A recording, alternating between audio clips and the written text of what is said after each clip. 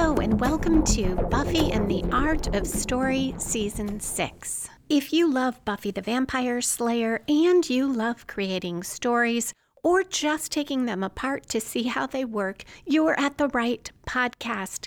Today I'm talking about Season 6, Episode 17, Normal Again, where Buffy hallucinates that she's in a psychiatric facility and her parents are still alive. I am Lisa M. Lilly, mystery and thriller author, story expert, and founder of writingasasecondcareer.com. You can find my fiction at lisalilly.com. Along with a breakdown of Normal Again, I'll talk about why a kind, compassionate character here makes Normal Again more chilling, ways to convey exposition when all the characters already know what's happening, how to add new backstory to an ongoing storyline, and a very strong plot without a clearly defined single midpoint. As always, there'll be no spoilers except at the end to talk about foreshadowing. Okay, let's dive into the Hellmouth.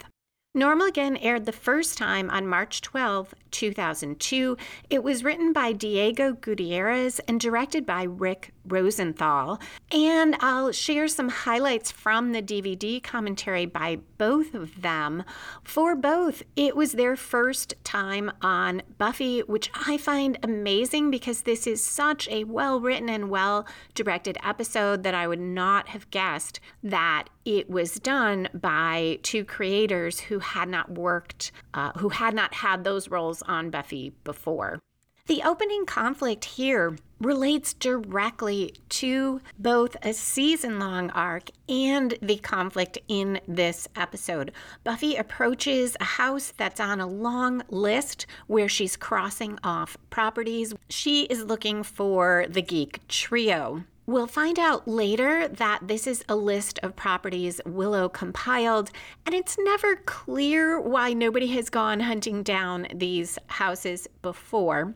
Inside, Jonathan is asleep when he's supposed to be watching monitors in the basement of the house. They are living down there. Warren startles him awake by shooting him with a giant Super Soaker type water gun. Jonathan is very jumpy. He hasn't slept well since Katrina's murder. All three of the geeks argue, and Jonathan says how cooped up he feels and why can't they at least sleep upstairs. And Andrew says, "We're on the lam. We have to lay low, underground." And Jonathan responds, "That's figurative, doofus. Did you even read Legion of Doom?" Andrew now notices Buffy outside, the first one to pay attention to the monitor, and Warren tells Andrew to deploy his little friend. Andrew plays notes on this long wind instrument. I think it might be a didgeridoo, but I'm not positive. Very low notes, and outside, a demon approaches Buffy. She asks if it might have eaten a couple nerds. It doesn't answer. They fight. It's a great fight sequence. She jumps up on top of a car. They seem pretty evenly matched, but then the demon jabs her with a poker that shoots out of his arm. And we get a very early story spark at 2 minutes 36 seconds. And that is the incident or moment that starts the main plot rolling. When this demon jabs Buffy, she suddenly is in a psychiatric ward of a hospital screaming as orderlies hold her and try to jab her with a needle, and they talk about whether they're going to have to restrain her. On the DVD, the writer and director said they love that the audience is as surprised as Buffy with that switch to the hospital. And one of them said he kind of wished it was the last show of the season. He thought it would be a great cliffhanger. They also said on the DVD that Buffy episodes that really get to the heart of the matter fast and go right to that metaphor are the strongest, and that this episode worked well here in the season rather than earlier because a lot had to be built up so that Buffy would believe that she might really be in a psychiatric ward, as we'll see later, and they both like the focus on the emotionality of Buffy as a character. Quick note, in the commentary, I I will not be able to distinguish between the writer and the director because they didn't always say who was talking, and I couldn't tell which one was saying what. We go to credits at 2 minutes 59 seconds, and on return, Buffy wakes up outside the trio's lair. She's confused. She looks really dazed as she walks off. The scene cuts to Willow. She is at school practicing what she'll say when she crosses Tara's path, which she is waiting to do. And Willow says, "Hi, Tara, how are you? Well, I was wondering maybe if you want to go out sometime for coffee, food, kisses, and gay love." She sighs and tries again. "Hi, Tara, guess what? Magic free now for insert number of days." She stops when she sees Tara a ways away, crossing the hall, looking happy. She doesn't notice Willow.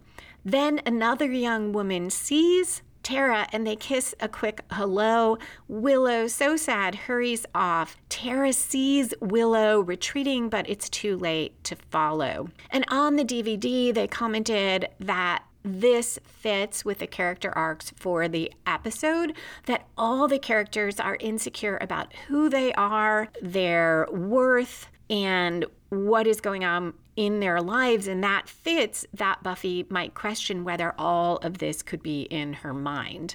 At 4 minutes 59 seconds, at work at the Double Meat Palace, Buffy flashes to the hospital again, and there a white-coated woman says it's time for Buffy's drugs. She is very quickly back at work, and the manager, Lorraine, who we met in the first Double Meat episode, says if she didn't know better, she'd think Buffy was on drugs. And Buffy just says something like, "Okay," and dumps out a basket of burned fries. Later at home, Willow and Buffy talk about where Xander might be, and Buffy asks how things went with Willow's plan and whether Willow saw Tara. And Willow says, "I was seeing her. She was seeing someone else, a girl." Willow is not sure if it was romantic or not, and she goes on, "I mean, they're probably just friends. I press my lips against my friends all the time." The doorbell rings. It's Xander. He apologizes for not calling them, and they tell him he doesn't need to explain. He asks about Anya. He went by the magic box, and it's closed, which chilled him to the bone, and Anya's things are gone from the apartment, and he has to find her. And he says, before she left, did she say anything? And Willow responds, "You mean between the sobs? There was mostly just wheezing." Buffy tells him Anya was kind of broken. Xander doesn't know how things got so mixed up. He really blew it. Buffy tells him no, but maybe that wasn't the best time to break up with Anya. And Xander claims it's not about breaking up. He loves Anya and misses her. Willow says, "So you left her at the altar, but you still wanna," and Buffy finishes, "You still wanna date?" Xander answers, "I guess. I know that I'm a better person with her in my life, but things got so complicated." And he goes on about everything.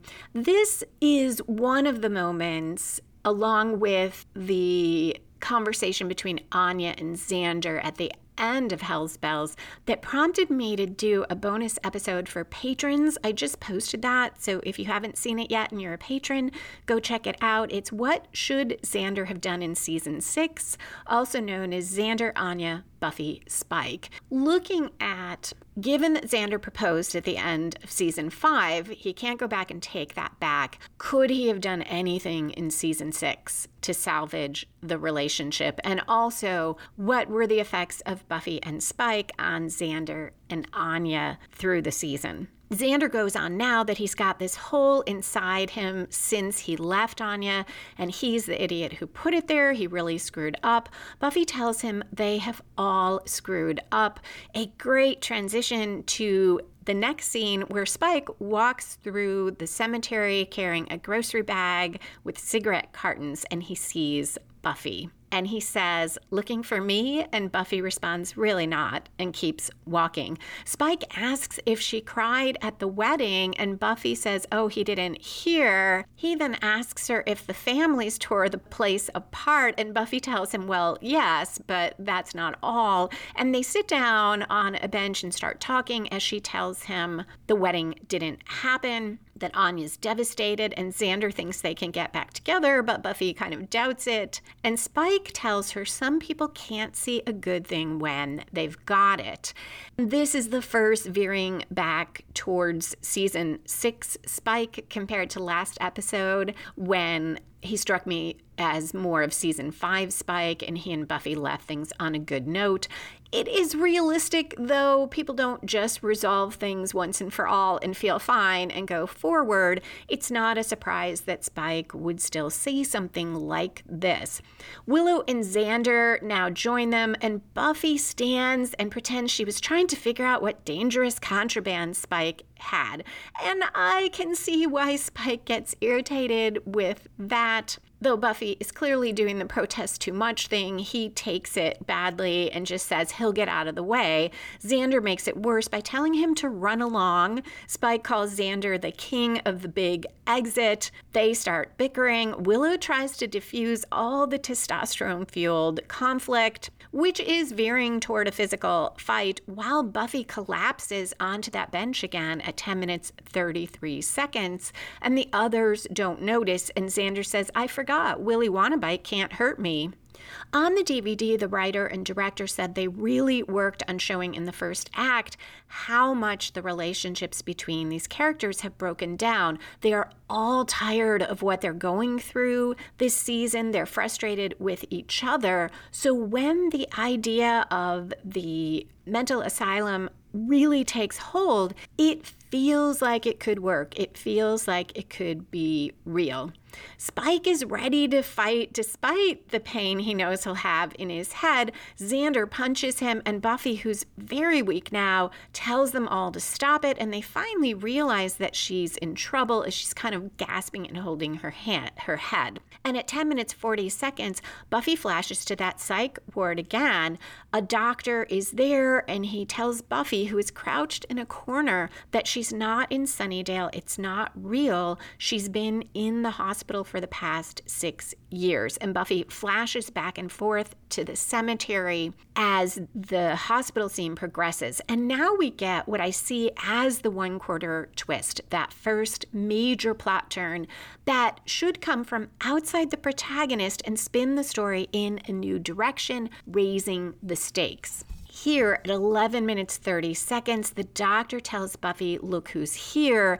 And we see Joyce and Hank Summers together. And Joyce says, "Buffy, welcome home, sweetie." And we cut to a commercial. Such a great hook. On the commentary, they identify this as the act break. On return at the hospital, Buffy says, "Mom," and she looks so distressed and glad to see them at the same time. And the doctor says she's lucid, sounding very surprised. So maybe in this world they have tried this before. He tells them to keep talking to Buffy. Buffy squeezes her eyes shut as her parents plead with her to stay.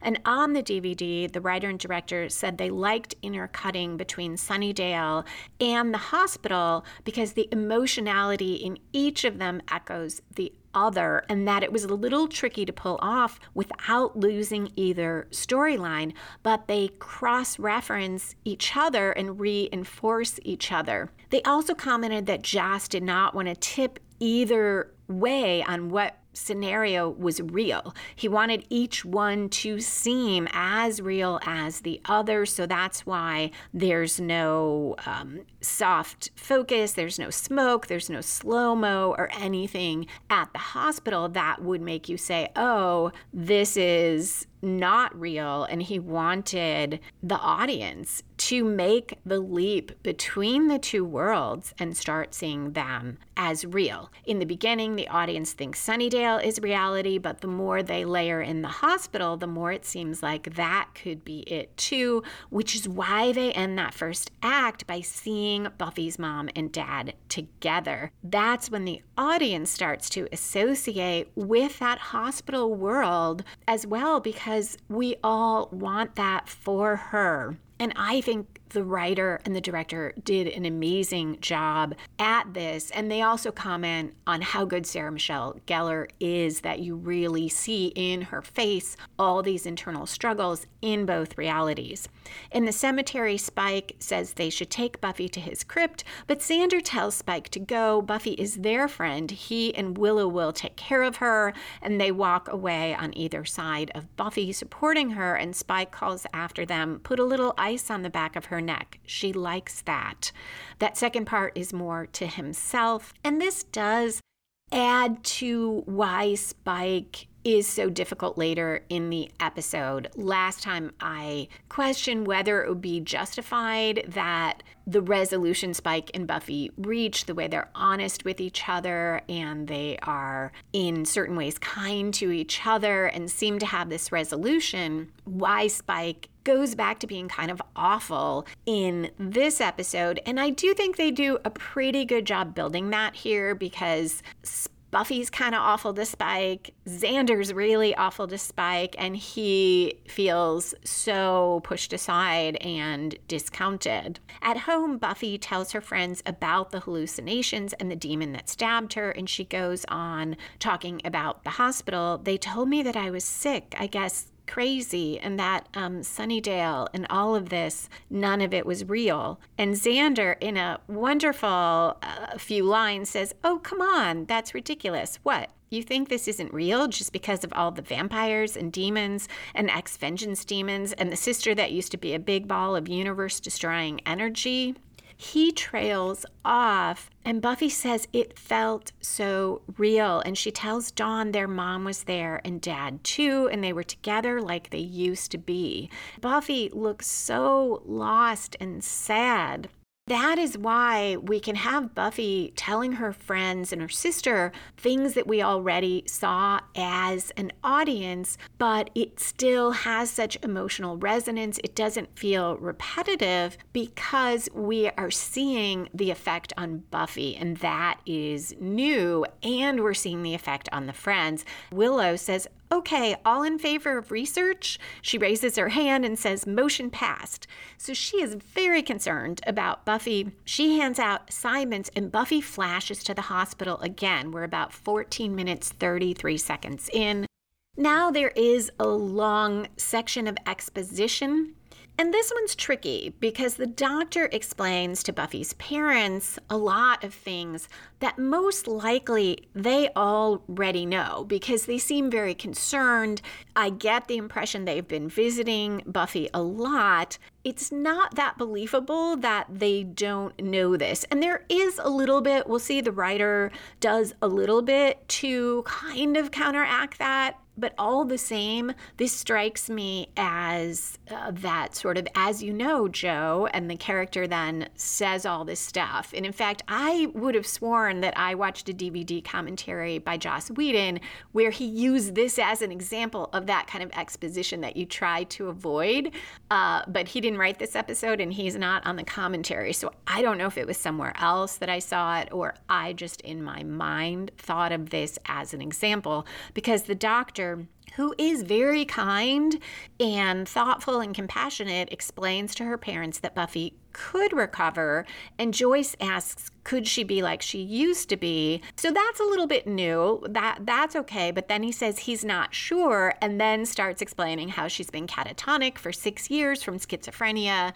And then there is a little bit of conflict because Hank says they already know her condition. That's not what they're asking. Clarifying, okay, we're aware, we're asking you basically, can she recover? But now the doctor gives more exposition they probably already know, saying her delusion is multi-layered. She's a hero in an intricate lattice work with superpowered friends who are more real to her than her parents. They face an assortment of monsters, imaginary and rooted in known myth. And every time they think they're getting through, Buffy comes up with more fanciful monsters. Pausing my comments on exposition for a moment, this is where on the DVD, the writer and director talk about how they wanted to write the doctor as kind and compassionate and wanted an actor who would play it that way, as this actor does, who could really convey that, because it is actually scarier when the doctor is gentle and kind.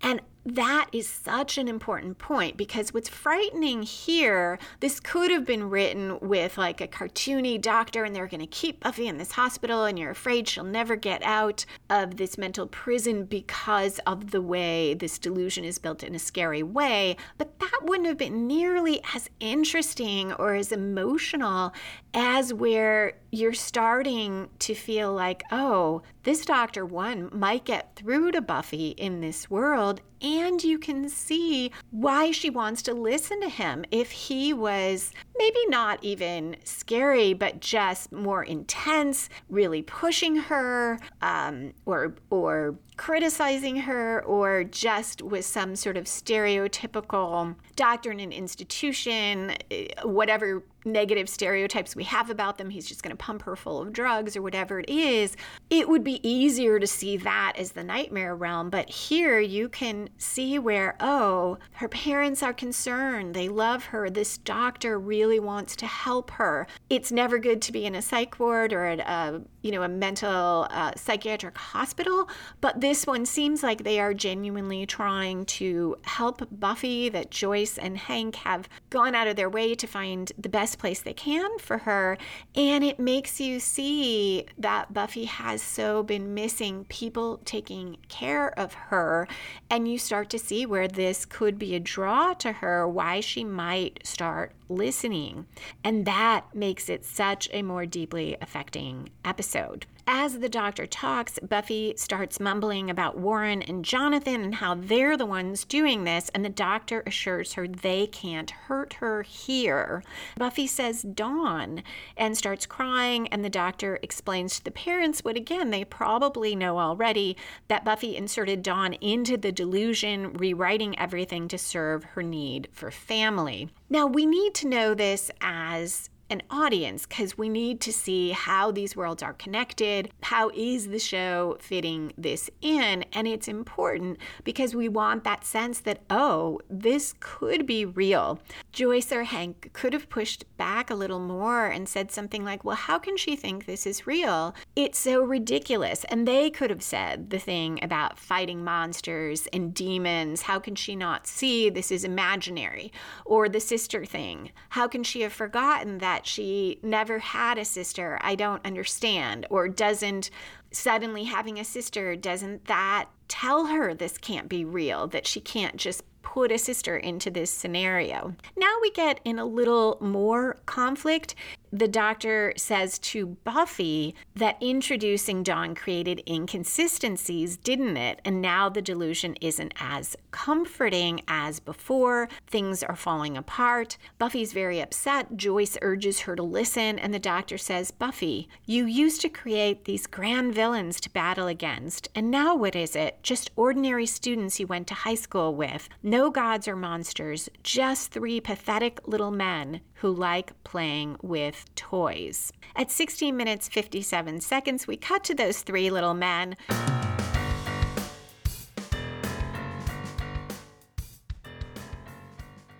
I have got a couple comments on previous episodes. This is by patron with the name Vasectomies Prevent Abortions, a philosophy I agree with. This is about Hell's Bells, who says, in response to your comments about Xander's mother thinking she won't be in the photos, there is a term, N-mom and N-dad, used to refer to extremely narcissistic parents. Parents like this are likely to make comments like Xander's mother because it focuses attention on them, requiring reassurance that they will be in the picture. This is common more generally as well, not just for weddings or big events. I love this point. Her concerns she expresses are a metaphor for exactly that type of narcissism.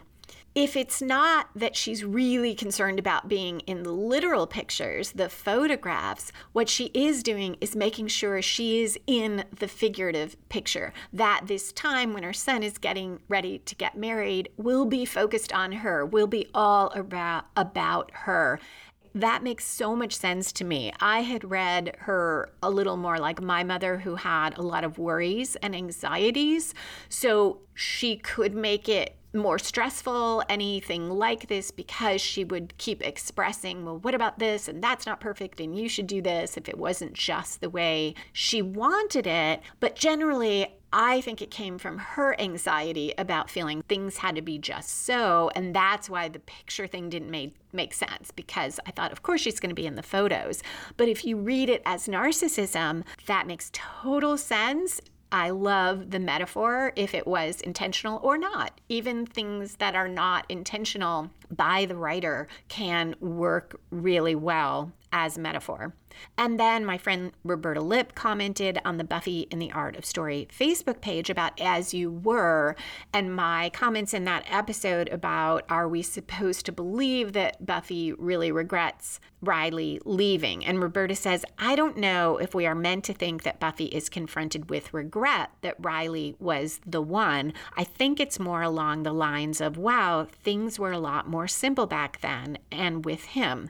Of course, things have never been simple for her, but when things were good with her and Riley, it worked nicely. And now Mr. and Mrs. Riley seem to be having a pretty great life. I'm not saying she, meaning Buffy, doesn't have a glimmer of hope about having another opportunity. I'm sure there was a spark, but I think her bad feelings are more about the contrast. You talk about light and dark in the episode. His return shines a light on everything that doesn't work about her life, including quite literally that she and Spike are now exposed. And Spike, still being Spike, the doctor, is exposed. Meantime, Riley's life has moved forward in all the ways he would want it to. This is such a great observation and good points here. I love the comments about shining the light on Buffy, exposing her and Spike being exposed. And it made me think of something I didn't comment on, but I did notice in the episode is Spike is the one that we see the closest to naked. Buffy is under a sheet with him, and then she's off to the side getting dressed. But when Spike is talking to Riley, he is as naked as you can show on network television, and he looks kind of skinny and almost scrawny compared to Riley, who has been built up in this episode, both figuratively and literally, so that he looks taller and he looks like this black ops spy guy. And Spike is nearly naked, and I took it at the time as he's flaunting this, like, I'm with Buffy, here I am, I've just been having sex with Buffy. But it fits with what Roberta is saying, because Spike is also exposed and a light is shown upon him. Thank you both for those comments. If you would like to comment, you can email me at buffystorypod@gmail.com, post on the Buffy and the Art of Story Facebook page, or message me or comment on Patreon. And you can comment on Patreon even if you are not a patron. If you sign in, find the episode, you can add a comment there.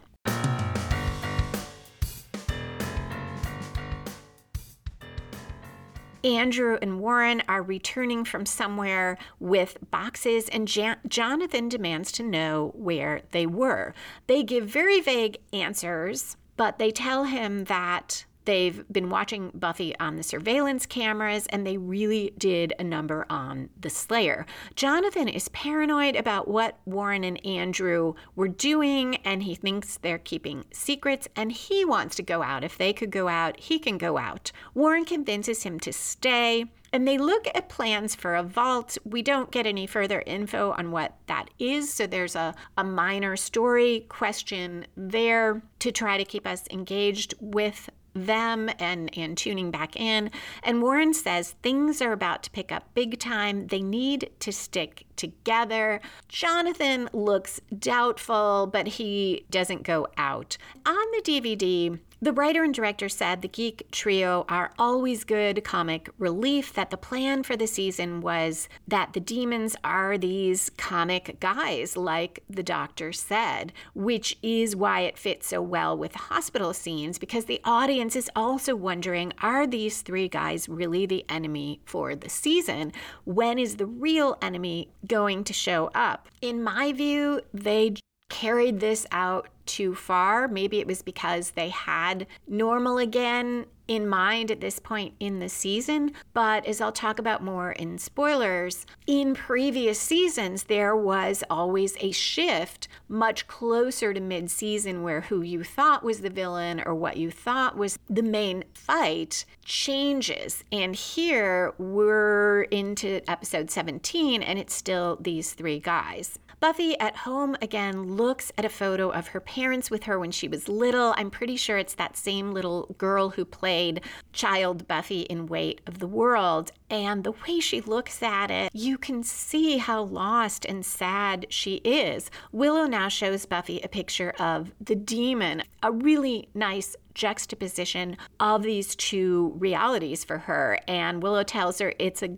Glargoglamashnik. I know I'm not saying it right, but Willow does a great job of saying it. She tells Buffy its stinger carries its own antidote and they'll be able to help her. Buffy responds that she feels so lost. Willow tries to reassure her it's the poison, but Buffy clarifies that even before this, she's been so detached.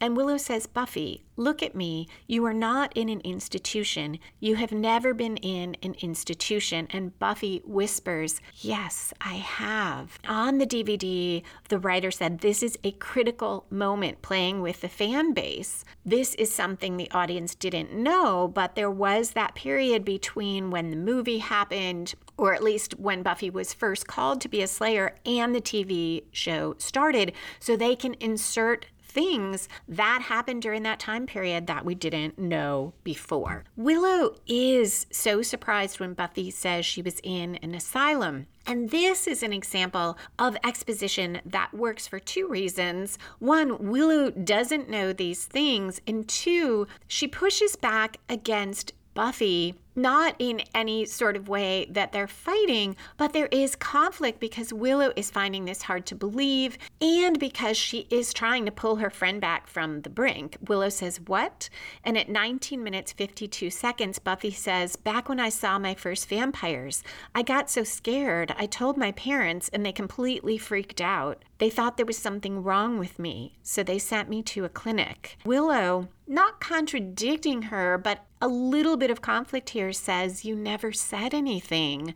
So it's more like she's saying, oh, I wish you had told me. You never told me. And Buffy says, I was only there a couple weeks. I stopped talking about it and they let me go. Eventually, my parents just forgot. And Willow says, God, that's so horrible. And Buffy says, what if I'm still there? And she is so afraid and she's crying and says, what if I never left that clinic? And Willow says, Buffy, you're not. I'm so sorry you had to go through that, but it's in the past. You've got to trust me. We're going to get you that antidote. Pushing back, not in a way to fight with Buffy in a negative way, but to say, hang on, we're going to get you back. On the timeline issue mentioned in the DVD that we had this time frame that we don't know what happened to Buffy, this is still a big thing to introduce, right? She has known Willow for 6 years and she's never told her, I was in a psych ward. There haven't been overt conversations about it, but introducing this works. One, when Buffy says, I was only there a few weeks, and you could see why that might be something she wouldn't share with her new friends, especially when, one, Buffy learned the vampires were real, so she, up until now, was not doubting her mental health. Two, especially in the late 90s, early 2000s, there was still a lot of stigma about mental health. And while I don't think she'd really think her friends would think less of her, I could see where she would just want to put that behind her. And then we do have some references in Buffy in the episode Ted, Robot Ted, reads Buffy's diary and says he'll tell her mother and she will spend her best dating years in a psychiatric ward or a mental institution. And at the time, that just seemed like, yeah, it's Ted being a jerk. He's like, your mother's going to think you're crazy. But it fits with this scenario if part of what he read was that Buffy was in an institution for a while, or if Joyce told him that because she was telling him all kinds of other things about Buffy. Also, the end of season 2, when Buffy and Joyce fight, Joyce has just learned about Spike. She's met a vampire. She's heard about Angel and so forth. Buffy is going off to go fight Angel. Joyce doesn't want her to leave. And in their fight, Buffy says, I am not crazy, because Joyce says, Buffy, you need help. And she says, I'm not crazy, or something like that. And at the time, I saw it as just Joyce is in denial because, yeah, she did see that vampire get dusted in front of her, but we've seen that everyone rationalizes those things in Sunnydale. But this also fits. Now, I don't know if the writers knew someday they would do an episode like Normal again, or if they just were able to build on that. But that is part of why that works. So if you are going to introduce something new, some brand new backstory into either a long-running series, or maybe you're writing a novel and towards the end you need to fill in this backstory, you need a reason. Why did this not come out before? Why did the character not share this before? Or why was it not shared with the reader? And 2, ideally, you want to build on something where there are some seeds earlier in your series or in your story. Novel's not a great example because you could go back and write in those seeds, but that would be what to do. Go back and write in some seeds that don't tip your hand, but that make it believable that this new part of the backstory is being introduced. Willow now tells Buffy that Xander is hunting for the demon right now, and Buffy is worried about him. That demon is too strong for Xander alone, and Willow assures him that he's got help. And at 21 minutes, 26 seconds, we cut to Spike and Xander demon hunting. Spike rants about Buffy being bloody self-centered, thinking they're all not real and she made them up. Xander says, Spike, we need muscle, not color commentary. But Spike is really angry, and he goes on that it might explain a few things if it's all in Buffy's mind. Spike says, thinks up some chip in my head, makes me soft, fall in love with her, then turn me into her son's sex slave. And Xander says, what? And Spike says, nothing, alternative realities. On the DVD, they said they had fun playing with how do your best friends react when you tell them that they're just in your head, they're not real. And maybe this too, or almost certainly, is part of what gets Spike mad enough that he turns on Buffy later when they were okay last week. That idea that, oh, fine, first you won't tell your friends, you, throughout the relationship, treat me pretty badly, you claim you don't care about me, and I'm sure that you do, and now I'm just a figment of your imagination. I do still struggle a little bit with how far Spike swings in this episode from where he was last time, but there is a lot that could justify it. Spike now tells Xander that maybe in an alternate reality, he might not have left Anya at the altar, and the demon leaps out at them. Spike says, oh, balls, you didn't say it was a Glargul Gamashkanik.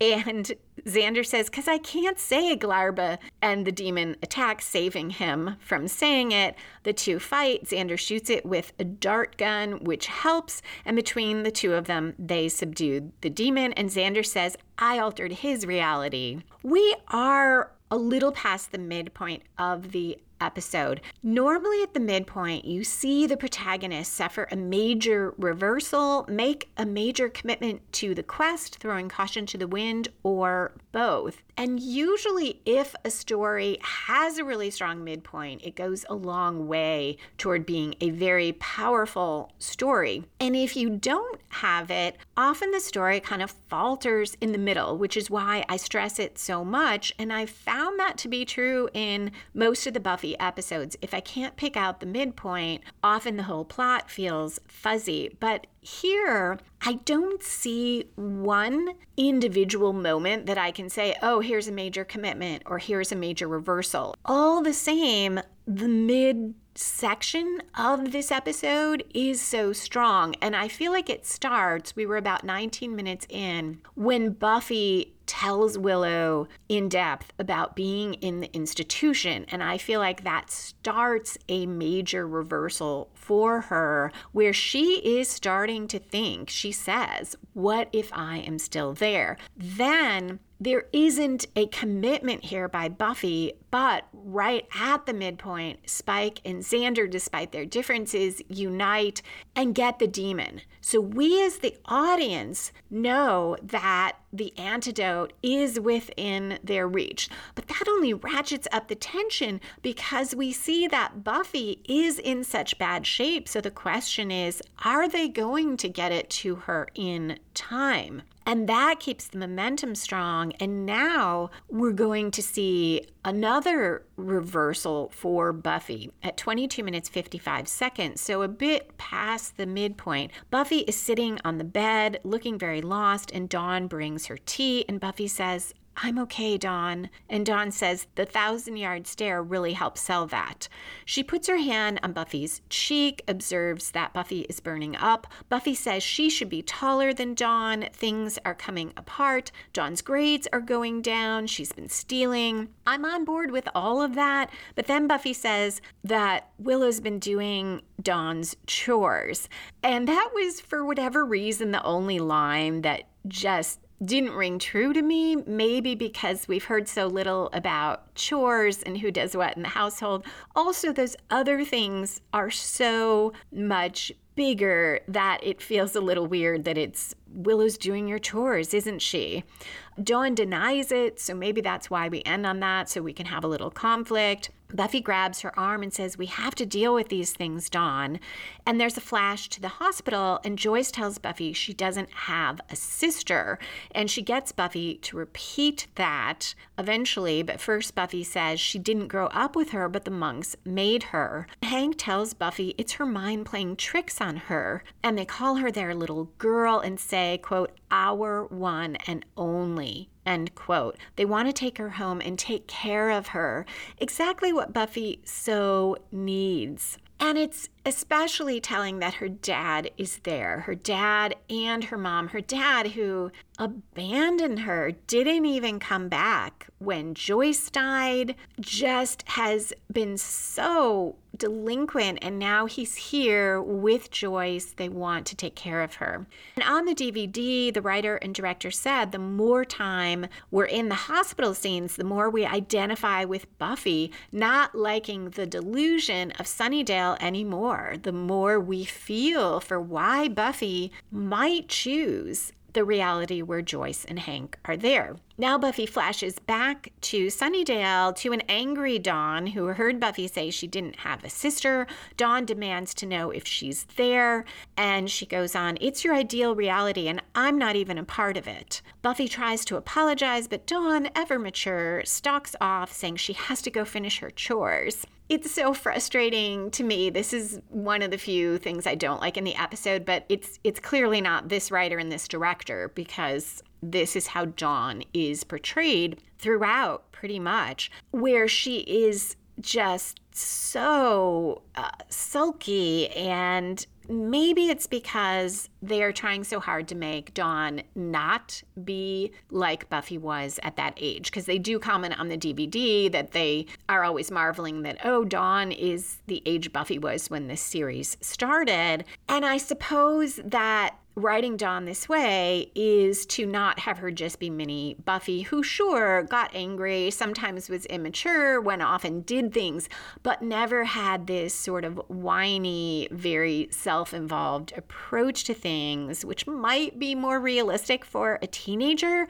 but is just so hard to watch. Xander and Spike wrestle the demon into the basement so that Willow can break off its stinger and make the antidote. She sends Xander to the magic shop for supplies, but specifies that it's not magic, it's chemistry. She'll do it the old-fashioned way. Spike says he'll keep an eye on the demon at the house. And before he leaves, Xander tells Spike to make sure that's all he's ogling. Another reason Spike might be such a jerk later. Oh, and that moment with Dawn, I felt like that was another major reversal for Buffy, because we've seen and will continue to see in the episode that Dawn is a big part of what anchors her to Sunnydale, and now Dawn has stalked off and is mad at Buffy for hallucinating in this way. At 26 minutes, 14 seconds, Willow brings Buffy a mug with the antidote in it. It is morning, and she says it took longer because she didn't use magic, adding to that feeling of everyone is struggling with their constraints this season. She tells Buffy to drink it when it's cold, and everything will go back to normal. Buffy thanks her. She's still sitting on her bed and says Willow never stops coming through.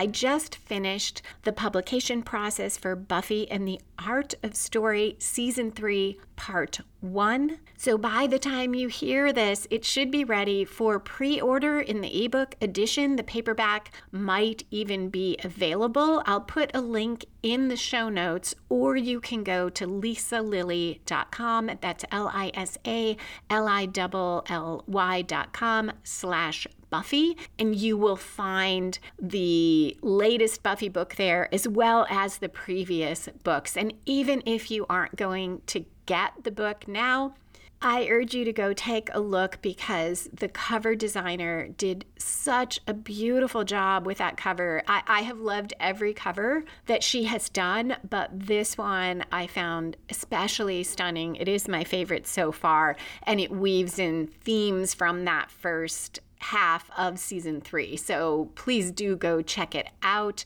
The book takes the podcast episodes, reshapes them, does more to point out the specific writing issues in the episode. Each starts with all the major things that you will learn in it, ends with questions for your writing. And I think that you will, if you are working on your own writing, will find it really helpful. And it's also just fun if you want to relive the episodes again. So that is lisalilly.com/Buffy.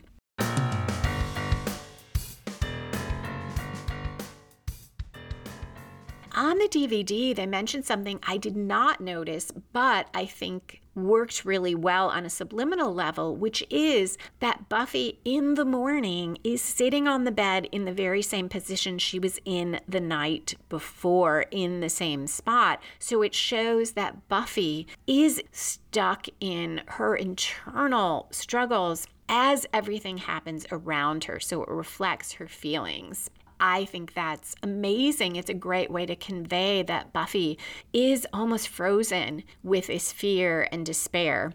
Spike appears behind Willow, asks how Buffy is. Willow tells him Buffy will be okay, but makes sure she drinks all of the antidote. After Willow leaves, Spike asks Buffy how she is, and Buffy, still looking really confused and overwhelmed, tells him he needs to leave her alone. He's not part of her life. He starts to stalk off, but he turns back and he says, I hope you don't think this antidote's going to rid you of that nasty martyrdom. See, I figured it out, love. You can't help yourself. You're not drawn to the dark like I thought. You're addicted to the misery. It's why you won't tell your pals about us. You might have to actually be happy if you did. And he goes on that either her friends would understand and support her and help her out, or they would throw her out and she could finally be at peace in the dark with him. Either way, she'd be better off, but she's too twisted. And he says, let yourself live already and stop with the bloody hero trip for a second. Then he gives her an ultimatum, tell her friends about them or he will. On first watch, I found this a little jarring because it's written as if they never broke up. I remember thinking, well, they're already broken up. He seemed to understand last episode that it wasn't because she was afraid of what her friends would think, that it was genuine to her. And why does he care if she tells them now? But one, hope springs eternal, but two, as I look at all the jabs at Spike from Xander and even how Buffy does that, oh, I was checking him for contraband, I could see where even if it won't get them together, he's talking here like he thinks they would be together again, maybe, but even if it wouldn't, he could stop having to be silent when Xander says things like how pathetic Spike is for having feelings for Buffy. Buffy, after Spike leaves, takes a breath, closes her eyes, starts to drink, but then she stops and pours it into the trash. And that's at 29 minutes, 1 second. Now that is a commitment, and often you'll see that type of commitment at the midpoint, but I think that it works really well here later because we had such a series of escalating reversals for Buffy as she goes deeper and deeper, and now she makes this choice. The conflict escalates as the scene cuts to the hospital. Buffy says she doesn't want to go back there and tells the doctor and her parents she wants to be healthy again and asks what to do. And we cut to commercial. On return, at 29 minutes, 22 seconds, Buffy begs for help. She wants to go home with her parents. Joyce tells her first she needs to get better. And the doctor tells her take it one step at a time and get rid of what she clings to, like her family and friends, the things she wants, what keeps her going back.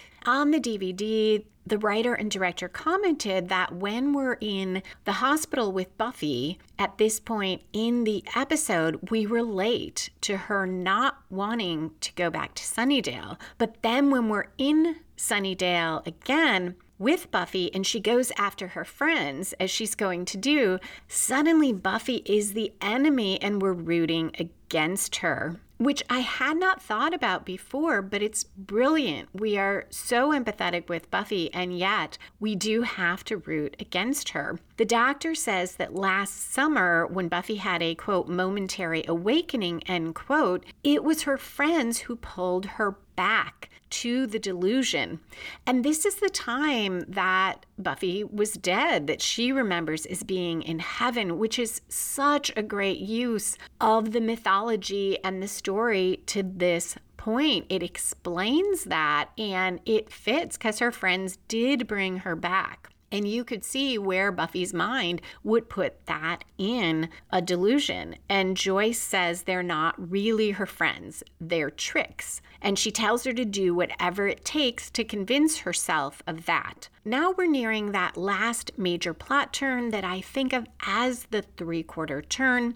It should grow from the midpoint and take the story in yet another new direction. There are a few points that could be it, including what already happened, that Buffy said she wanted help. And all of it does come from those escalating reversals at the midpoint for Buffy, where things have become so awful for her. She starts to be convinced that the real world is the psych ward, and that's where she wants to be. And now she is acting on that. In the kitchen, Buffy tells Willow she's still dazed but better, not mentioning that she didn't drink the antidote.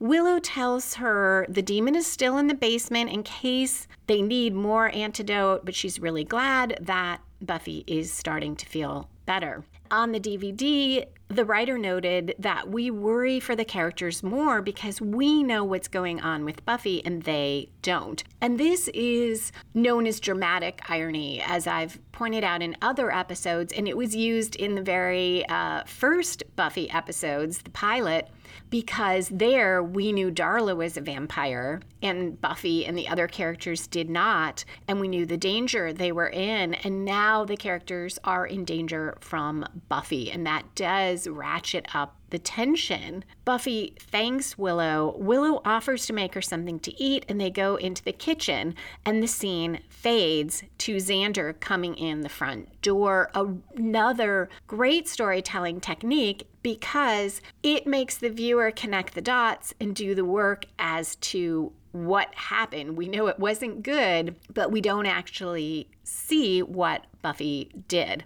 And the more you can have your audience almost be part of the story by filling in the blanks. As long as you don't leave so much open that they're confused, the more engaged they are.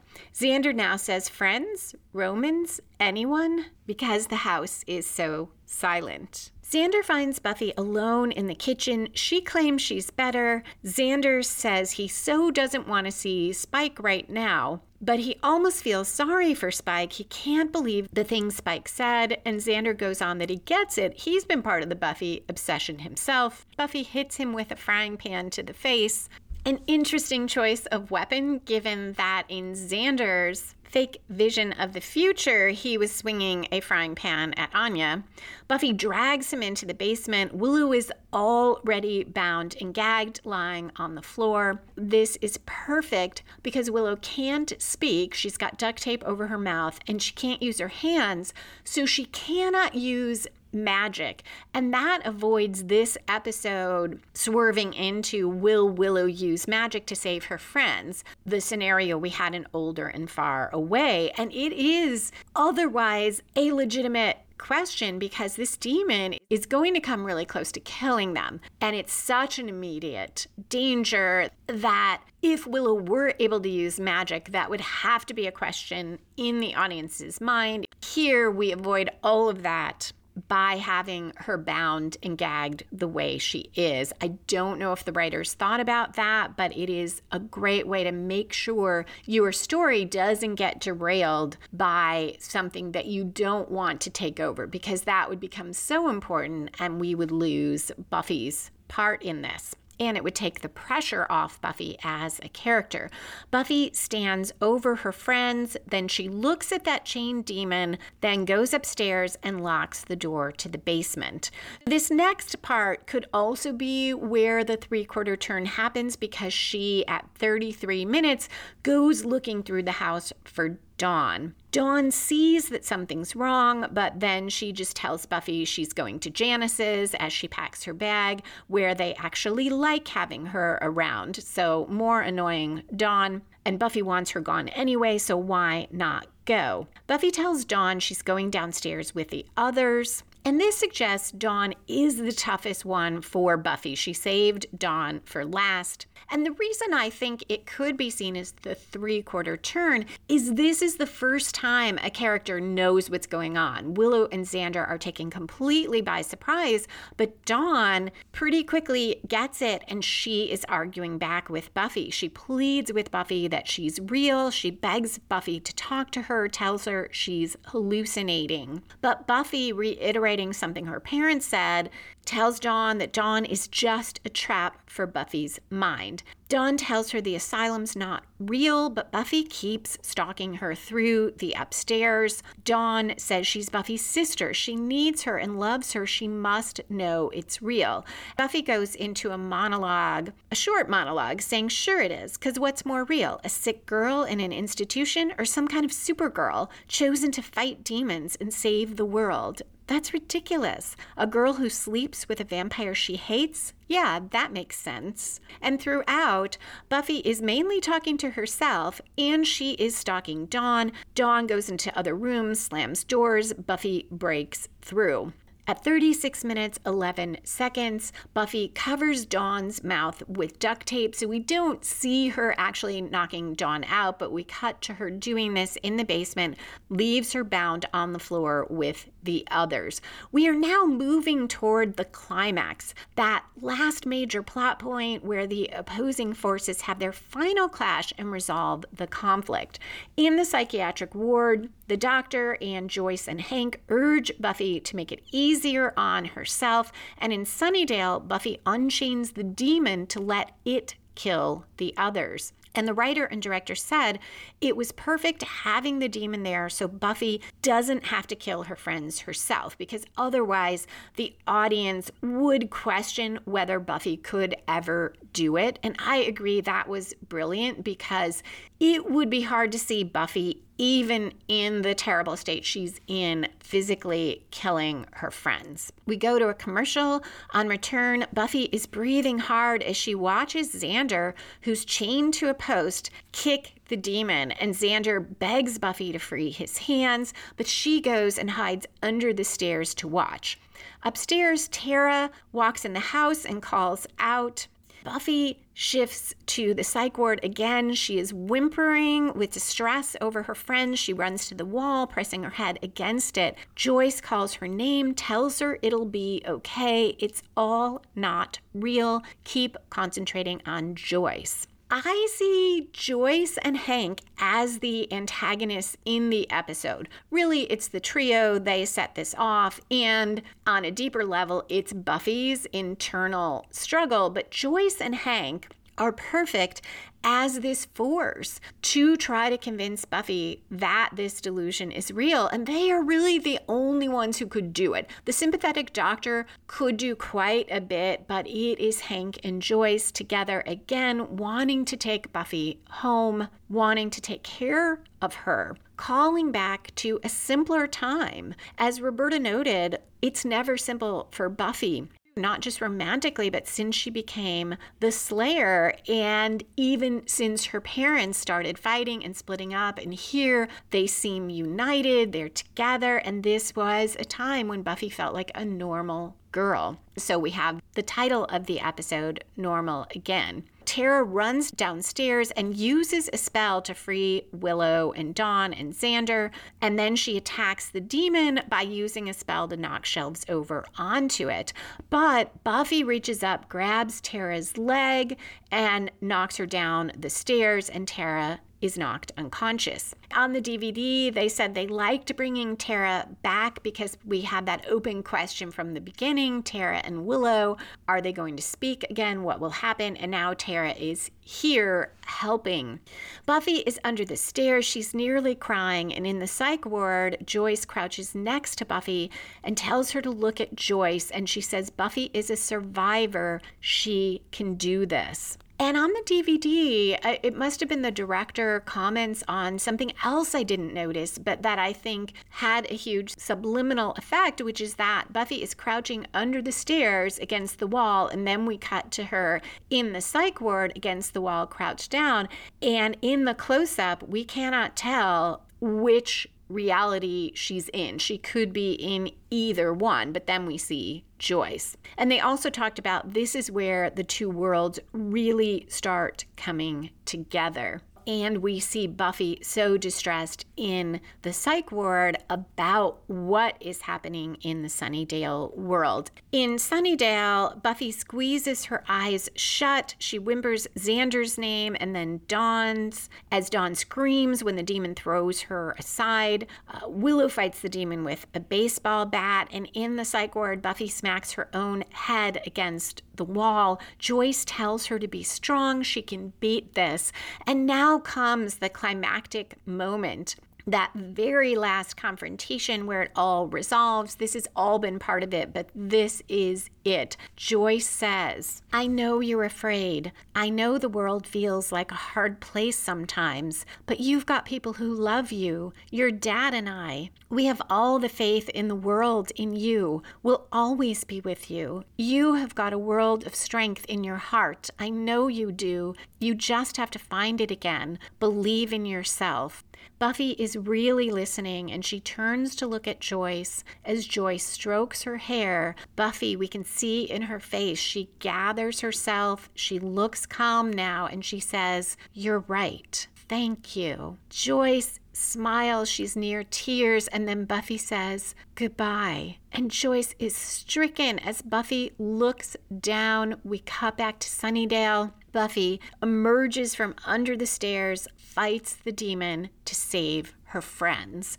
So Buffy has prevailed over Joyce and Hank. Yet there are so many layers here because Joyce is the one who gives her the strength to do that, though it is Buffy calling on her memory of her mother, all she learned from her, what her mother might really say to her in this moment, which is what makes it so strong.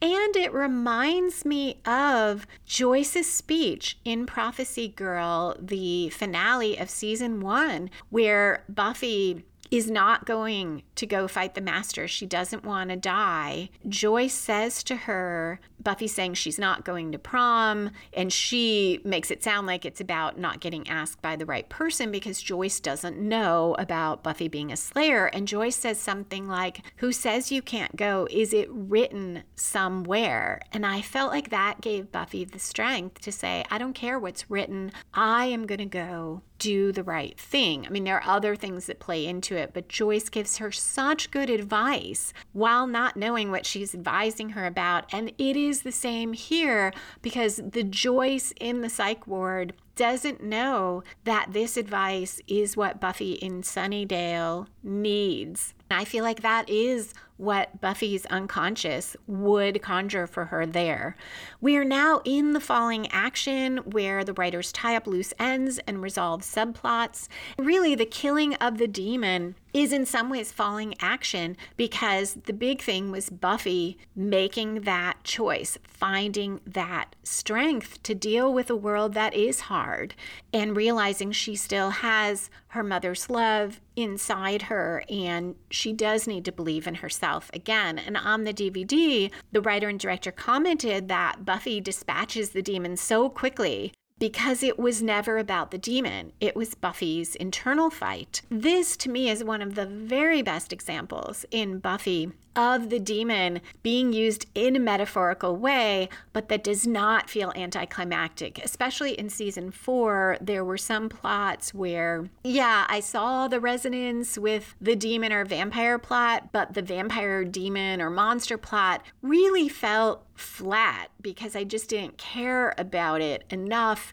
And the episode was all about all the emotional angst, and that didn't quite carry enough for me either. But here, the demon is so interwoven into it. We barely see this demon, but the points we see are so important, and we see that pivotal climactic moment with Buffy and Joyce, and then we don't waste time on a long battle with the demon. It just all works so well. Buffy now turns to her friends as they stagger to their feet, and we need to see how will they react. What will she do? They stare at her. She says she's so sorry. They reassure her that they are okay. They want Buffy to rest, but she says she can't until they make more antidote. Willow tells Buffy that they will, and everything's going to be okay. And at 41 minutes, 32 seconds, we flash to the hospital. Buffy is still crouched in that corner, but not responsive at all. The doctor shines a light in her eyes. She doesn't respond. He tells Joyce and Hank, very sad, that she's gone, and the camera pans back. We see them from farther away. Hank comforts Joyce as she cries, and it pans back all the way so that we are seeing through a small square window in the locked door to Buffy's cell. And that is the end. I found this so disturbing on first watch, that feeling that, oh my God, is this supposed to be real? Is Buffy stuck here, or is there an alternate reality where Buffy got stuck in the institution? And on the DVD, they said Joss liked ending there. The writer decided to do it, but cleared it with Joss Whedon. And he liked it to challenge the audience about what is reality. And I remember spending all this time thinking about the episode and thinking, okay, but we saw the geek trio in the beginning before Buffy started having delusions, and we saw this happening and Buffy wasn't there, and all the world in the psych ward is only from Buffy's point of view, so that's her delusion. And of course, I knew the show was not going to say, oh, whoops, all mental institution, all Buffy's delusion, but it just hit me on such an emotional level that I needed to do that to reassure myself, which to me is such a sign of great writing. So that is it, other than foreshadowing, which includes spoilers. If you found this episode helpful in the way I look at story useful, and you want to try it for your own writing, you can download free story structure worksheets. Go to writingasasecondcareer.com/worksheets. If you're not sticking around for foreshadowing, thank you so much for listening, and a special thank you to patrons who support the show. Come back in 2 weeks for the next episode, Season 6, Episode 18, Entropy, where Anya, still grief-stricken, returns to Sunnydale and tries to take vengeance on Xander.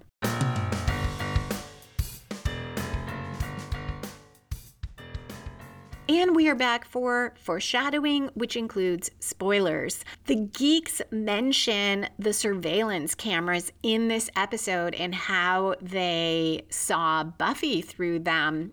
That foreshadows the cameras in the magic box and the gang seeing Spike and Anya having sex there. Also, Buffy says to Dawn, a girl who sleeps with a vampire she hates. Yeah, that makes sense. Dawn doesn't really react to that, understandably, because she is trying to persuade Buffy not to kill her. But it sets up that Dawn is the one who picks up that Buffy and Spike were together. She observes how hurt Buffy looks when Buffy sees Spike and Anya on the video, and Dawn is the only one who is not surprised, other than Tara, who knows.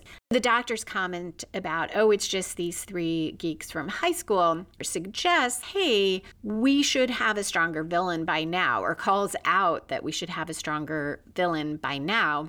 At the time, we still have no reason to think the villain will be Willow, other than what happened very early in the season when Willow reacted the way she did to Giles and pretty much threatened him. I did go back and look at when the seasons shifted. Season 2, at the end of episode 13, Angel turns into Angelus. In season 3, at the end of 14, Faith kills the deputy mayor. The mayor does remain a villain, but this is where Faith moves toward the dark side, and that is end of episode 14. In season 4, the end of episode 13, Professor Walsh is killed and Adam awakens. Not my favorite villain, but that is a major shift. And here we are at the end of episode 17 and still have no hint that the villain is going to be Dark Willow or anyone other than these 3. And that adds to the slowness of season 6, the kind of plotting feeling, because these guys don't seem like that big a threat, though certainly they have caused huge damage to Buffy here. Buffy was pretty close to letting her friends get killed, so they are quite dangerous, yet they don't feel like it even after this episode, because it feels almost like, well, happenstance. How many times has Andrew called a demon? And okay, this one time it came very close to doing some damage, but they don't have that feeling of momentum, and they still won't in the next episode. It's not until the end of episode 19 that Warren kills Tara, triggering Dark Willow, and we get a strong hint of that at the end of episode 19. But Dark Willow is only the villain for the last 3 episodes. I've never read anything about that, but I have to think part of it is they couldn't quite see how they could write Willow as the villain for as much of the season as Angelus was. There was a reason Angel changed so dramatically. He lost his soul, and we could bring Angel back later by restoring the soul. Dark Willow has for sure a reason to emerge, but if she stayed instead of for 3 episodes, she was there for 9 episodes, 3 times as long, and was a major threat during them, it would be really hard to pull Willow back from the brink, to make us be on her side again, and to integrate her with the group again. Maybe you could have achieved it by not showing a lot of Dark Willow, but then that also doesn't fit with the idea that she is running on vengeance, that she's running on grief. Willow would have to more advertently go into the dark. Yes, she makes a choice, but she is fueled by all of this. And the more time passed, the harder it would be to empathize with her. Or if she wasn't doing much and we didn't see her, she'd feel like another weak villain. So I suspect that's why, but for me, that is part of why this season doesn't work as well. Our antagonists just aren't driving very much of the action. The trio plot continues. It's very slow burn as we get those hints, something about a vault, and we see a map, and Warren says something about something big's going to happen. We don't know what it is, though, and you could easily miss those things in this episode. Jonathan is paranoid about Warren and Andrew keeping secrets. And while Warren convinces him not to go out and to stay and that they have to stick together, Jonathan still looks doubtful. I like those seeds that there is discord among the three. We're adding to that. We saw it most strongly in the episode where they killed Katrina, that there would be a split. And here Jonathan is suspecting the other two are going to leave him out. And they do, in fact, do that. And Jonathan eventually helps Buffy and turns against them. So there are some seeds of that there. And that's a nice, subtle foreshadowing. I don't have a problem with the very gradual seeds of discord between the trio. I just want them to have been a more powerful force throughout the season, especially given that they stick around so long. That is it for foreshadowing and spoilers. Thank you again for listening. This is one of my favorite episodes, and I'm so glad I got the chance to share it with you. Come back in 2 weeks for Season 6, Episode 18, Entropy, where Anya and Spike both struggle with rejection, and Xander is once again horrible to everybody. If you enjoyed this episode of Buffy and the Art of Story, please rate or review it wherever you listen to podcasts. Tell a friend about it or share it on social media. You can find back episodes of the podcast on YouTube or at lisalilly.com, where you can also find my mysteries and thrillers and the Buffy and the Art of Story books. If you'd like to connect or share your thoughts about Buffy, you can find me on Twitter or Instagram at Lisa M. Lilly. That's Lisa, M as in Marie, Lilly. Or email me at buffystorypod@gmail.com. Music for this episode was written and performed by Robert Newcastle. Buffy and the Art of Story is a production of Spiny Woman, LLC. Copyright 2023. All rights reserved.